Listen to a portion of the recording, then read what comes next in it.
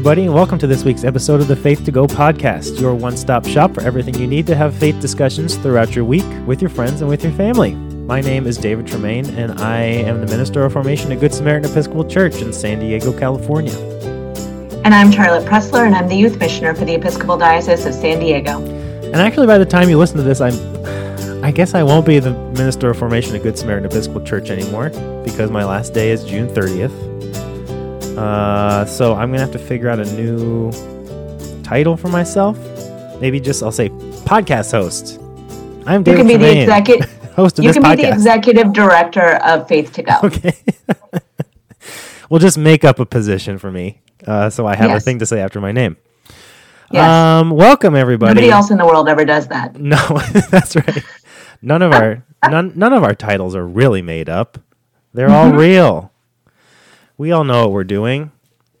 Okay. Welcome, everybody, to this week, the week leading up to the 4th of July, Sunday, July 4th, which is proper 9 in your liturgical calendars.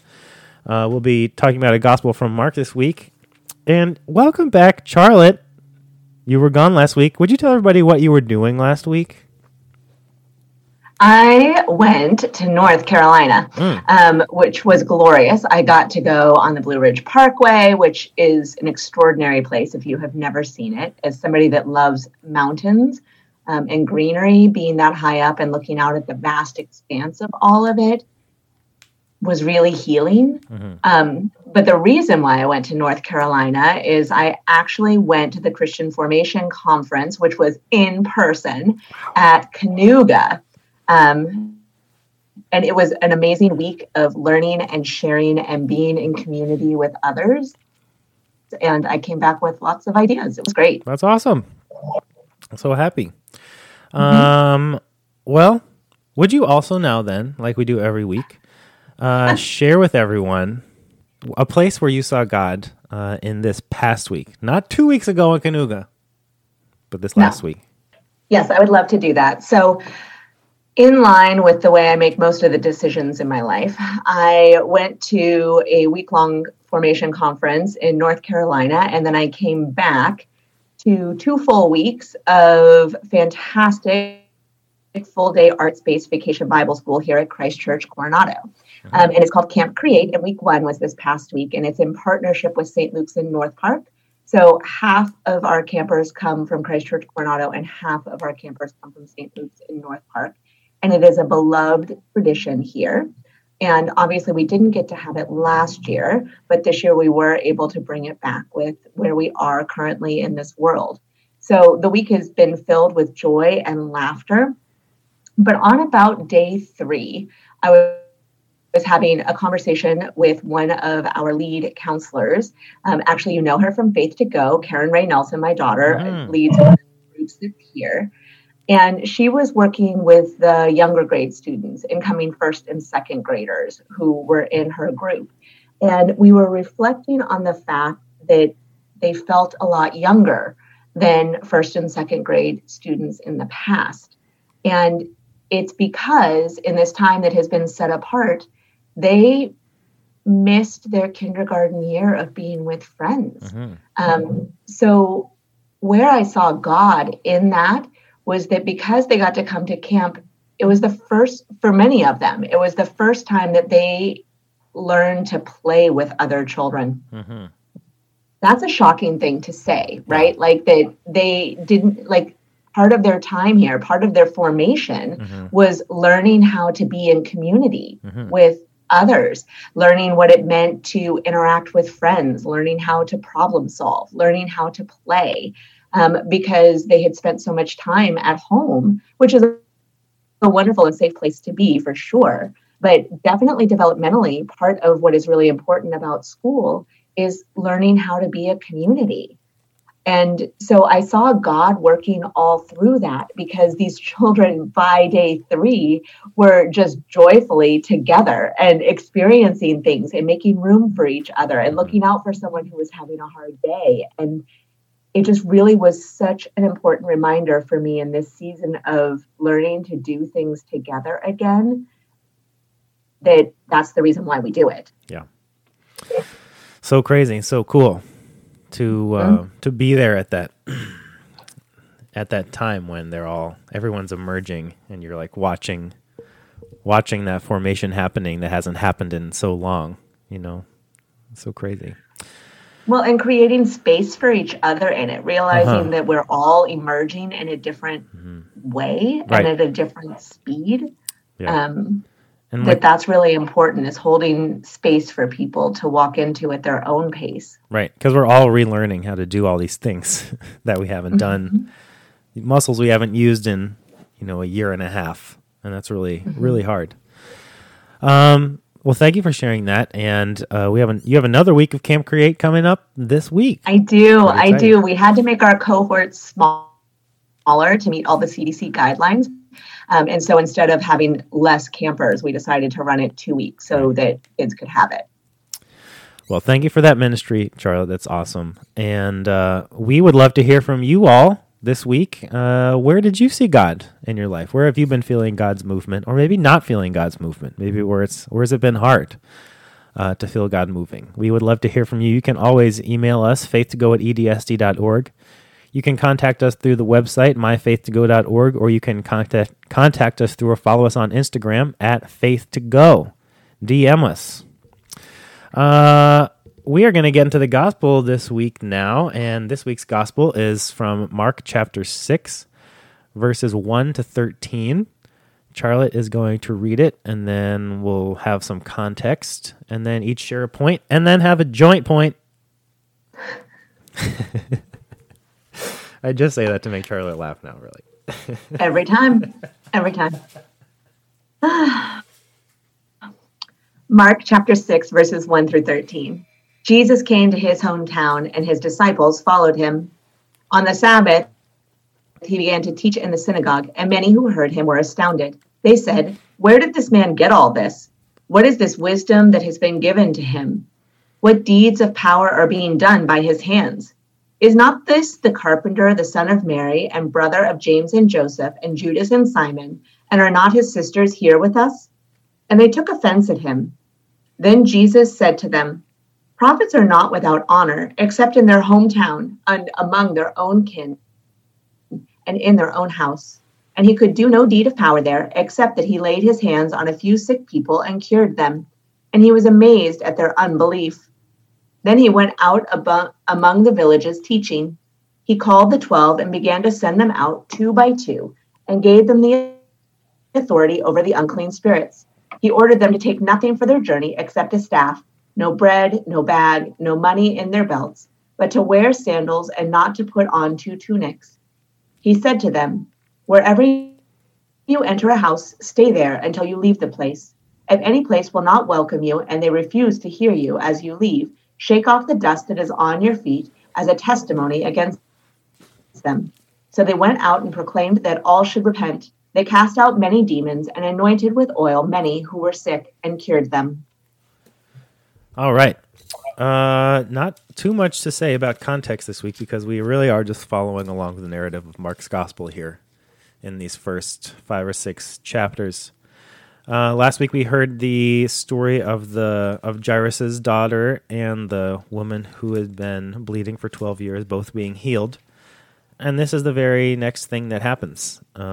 Last week Jesus asked the girl that everyone thought was dead, maybe who was dead, to arise, to get up, and tells everybody to get something to eat. And that's the end of Mark chapter 5, and then this is the very beginning of Mark chapter 6, verse 1. He left that place and came to his hometown, and his disciples followed him. So as you remember, he's been going back and forth across the Sea of Galilee. His hometown of Nazareth is on the west bank, the west side of Galilee. So he just kind of was able to walk from the place where he did those healings back to his hometown. So he didn't have to cross the Sea of Galilee to do that. He was already on that side. And he'll be there for a little while. So that's where we are right now. Mark chapter 6, still in the first half of Mark's gospel. And Charlotte has the first point for this week. I do. And I am actually going to reference the beginning, and you are going to hear part of this same section with David in point 2. But the place that I come into this is the way that Jesus is received, or the way in which Jesus is not received, discounted, dismissed almost. Because as Jesus is there and teaching in the synagogue, the people who respond to him discount him based on who he is, like that he is the son of a carpenter. They name all of the reasons why he shouldn't have knowledge that he can share with everybody else. They discount him based on his upbringing. And I think that is still relevant now.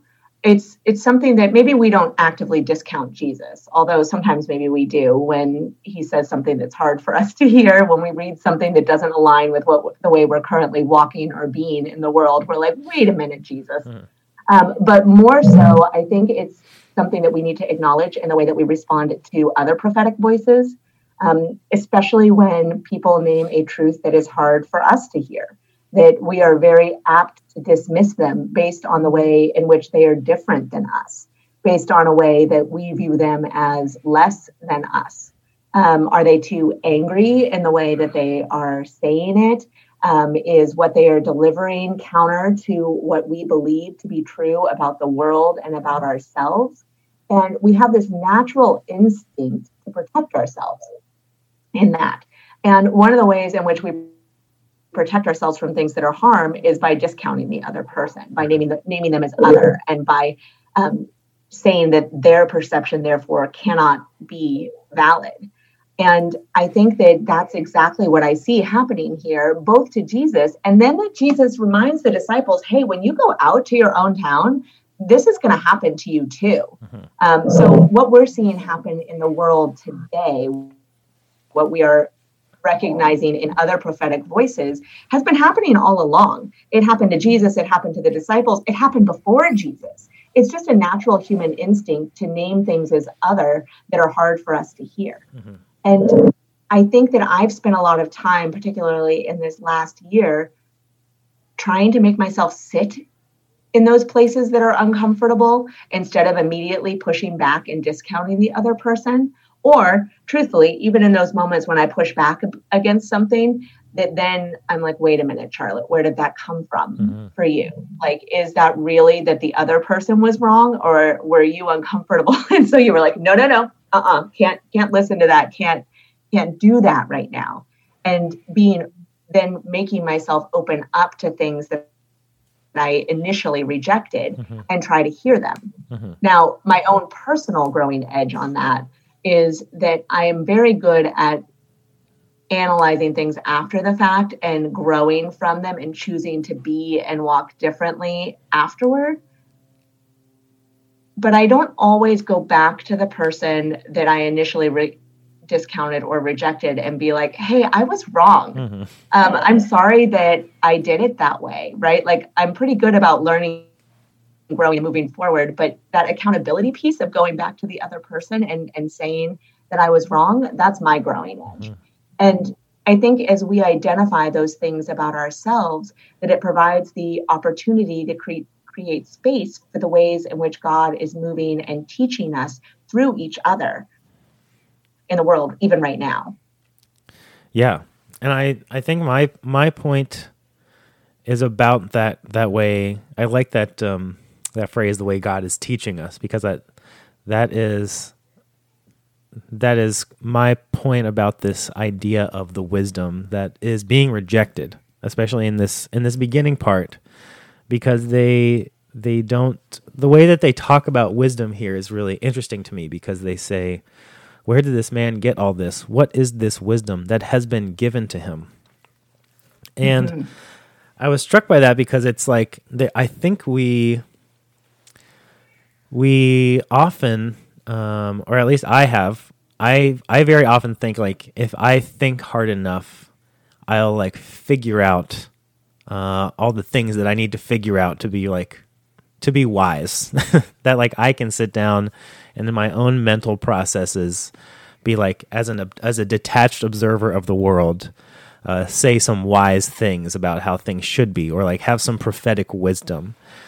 But that Jesus here and this group of people here is pointing to the idea that wisdom is not created or generated from a person, but is revealed to them. It's given to them. It's given as a gift to them.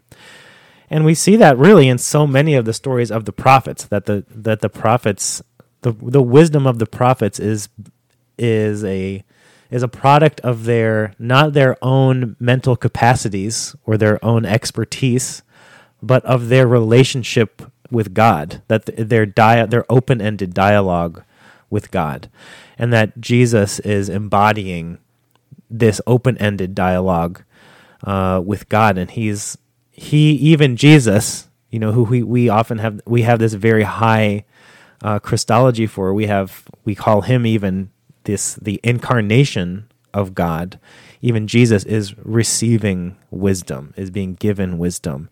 And so it's almost like, and it's not just from God that wisdom is received, but from other people, from the world, and that requires us not to detach ourselves and to figure things out in our brains and then to go back and tell people the wisdom, but to be engaged with the world, to be in relationship and be really open to be changed, like you're talking about, because that wisdom is often very challenging, and that prophetic wisdom, we recognize wise people because they say things that both challenge us, but also we can tell that it's challenging us because it's resonating deeply on the level of truth, And so it's not like an ego-driven knowledge. It's not like an ego-driven certainty that can be very self-serving, but a wisdom that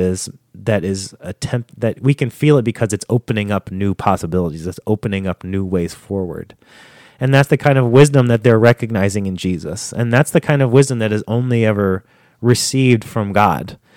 I mean, we bring ourselves to it. We can take time, to think through things, to sit down and journal or write things out. But it's like, I know that the things that I've said that have resonated the most with people, whether that's in like a sermon or in my book or just like talking to people, it's all just like stuff that is like arisen in me, It feels like. Not things that I've like figured out myself because I sat down and thought about them long enough and hard enough to get somewhere new.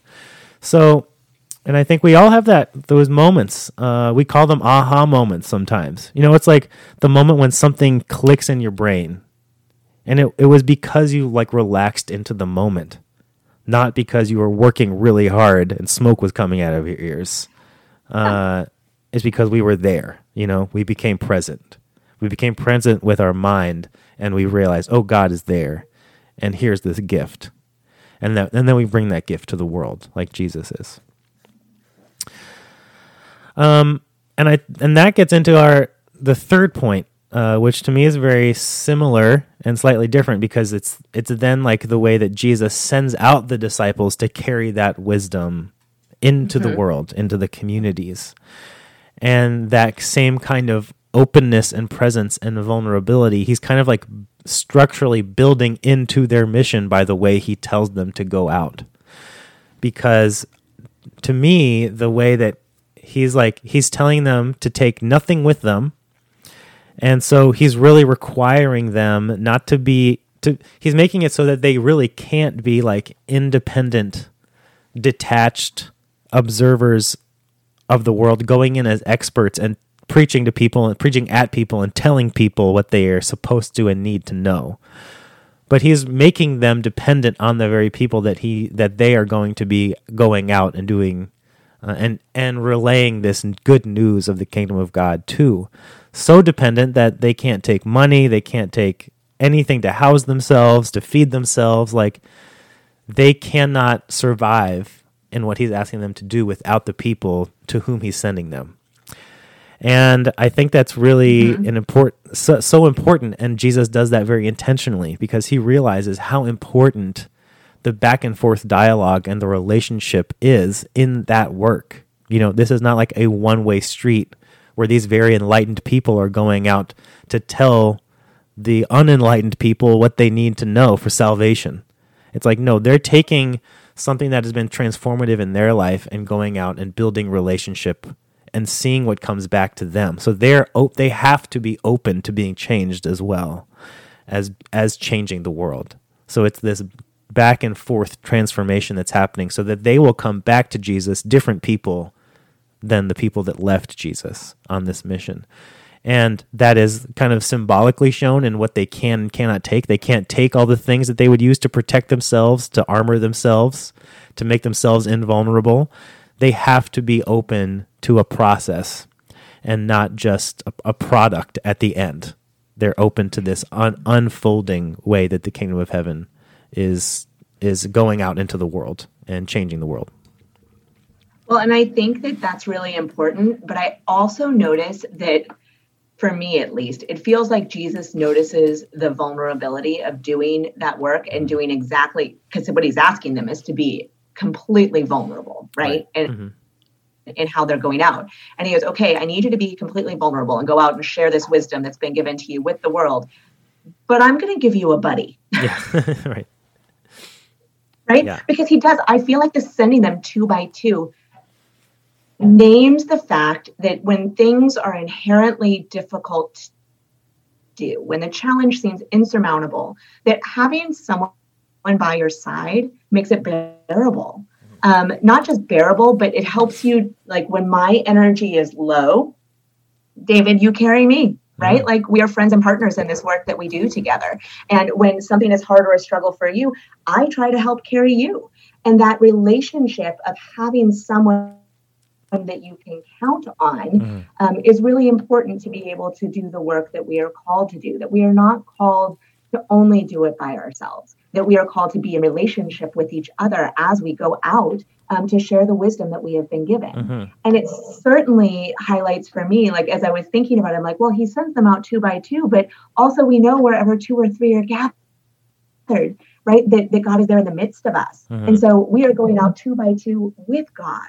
Right. To do this work. You know, the Holy Spirit is with us, that Jesus is in our hearts, that all of these ways in which we are called out to do work, we are mindful that we have companions on the journey and that God is with us, as long as we can get quiet and listen. Because sometimes maybe we don't get so quiet and we don't listen, or at least not me. But that in all of this call for vulnerability and for the ways in which they're being sent out to do the work, they are being sent out together. Yeah.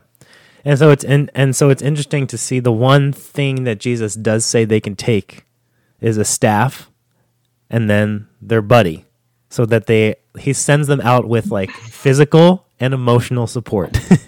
It's like Jesus is Jesus doesn't want them to be able to, he wants them to be vulnerable so that they don't have anything with which to shield themselves, but he does want them to be supported. And so he sends them with a person that has an understanding of the same thing they're trying to share with other people, so that they're supported with a person with common language, a common view and understanding of what they're trying to do, but also not with anything to shield themselves from the world and from relationship out there. So it's both protection. It's like unprotected, but it is supported. And that's cool. Okay, so that's our 3 points for this week. Point number 1 was Charlotte's, and it was about rejection and being aware of the prophetic voices and the witnesses and the wisdom that we are rejecting, and wondering why, and doing that kind of inquiry when we feel ourselves start to put up our defenses and want to reject a truthful word from somebody that makes us uncomfortable. And then even to go back and say, hey, I was uncomfortable about this. I really wanted to reject this thing, and I'm here now. I'm listening. Number 2 was mine, and it was about this idea of wisdom being given, not just something we create in ourselves, but that is something we receive when we are open, when we are present, when we are with the world, when we are engaged. And the third one followed from that, and it was about the way that Jesus sends out the disciples in vulnerability and openness and dependence on the world that they are going out to bring this good news into, the people they're going to bring it to, and the way that they are sent with support, even maybe without protection, but with support of one another. And a staff. So they can lean on that as well if they get tired. Or twirl it like a baton. Exactly. So having heard that, those 3 points and this gospel story, we'd love to hear what you think of this story. What would your point be? You can email us, faith2go@edsd.org. You can contact us through our website, myfaith2go.org, or you can email us, or you can contact us through or follow us on Instagram @faith2go. And we will be back next week to talk about the gospel for July 11th, Proper 10. And until next time, we say goodbye. Goodbye, everybody. Bye, everybody.